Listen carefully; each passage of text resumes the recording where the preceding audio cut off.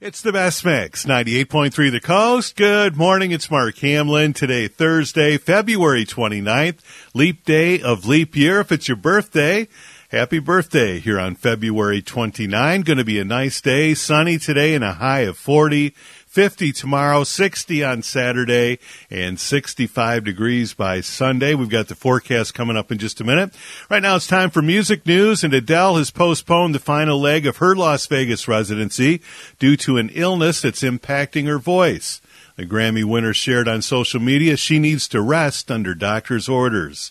Justin Timberlake tells People magazine that he sometimes doesn't recognize himself when he watches old videos. I look at the interviews of myself from 10 to 20 years ago and I cringe.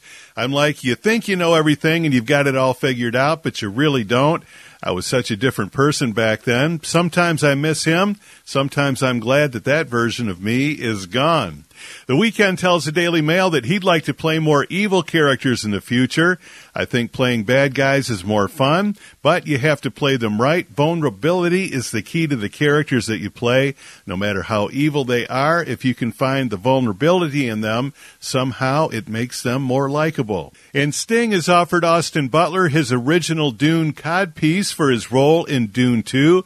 Butler says it was surreal meeting Sting and being offered such a unique movie prop. Rod Stewart tells American Songwriter magazine that he's struggling to make a new album with Ronnie Wood for Faces. I've sent a lot of songs over to Ronnie. We're still struggling to make the album. Some of those songs just might see the light of day.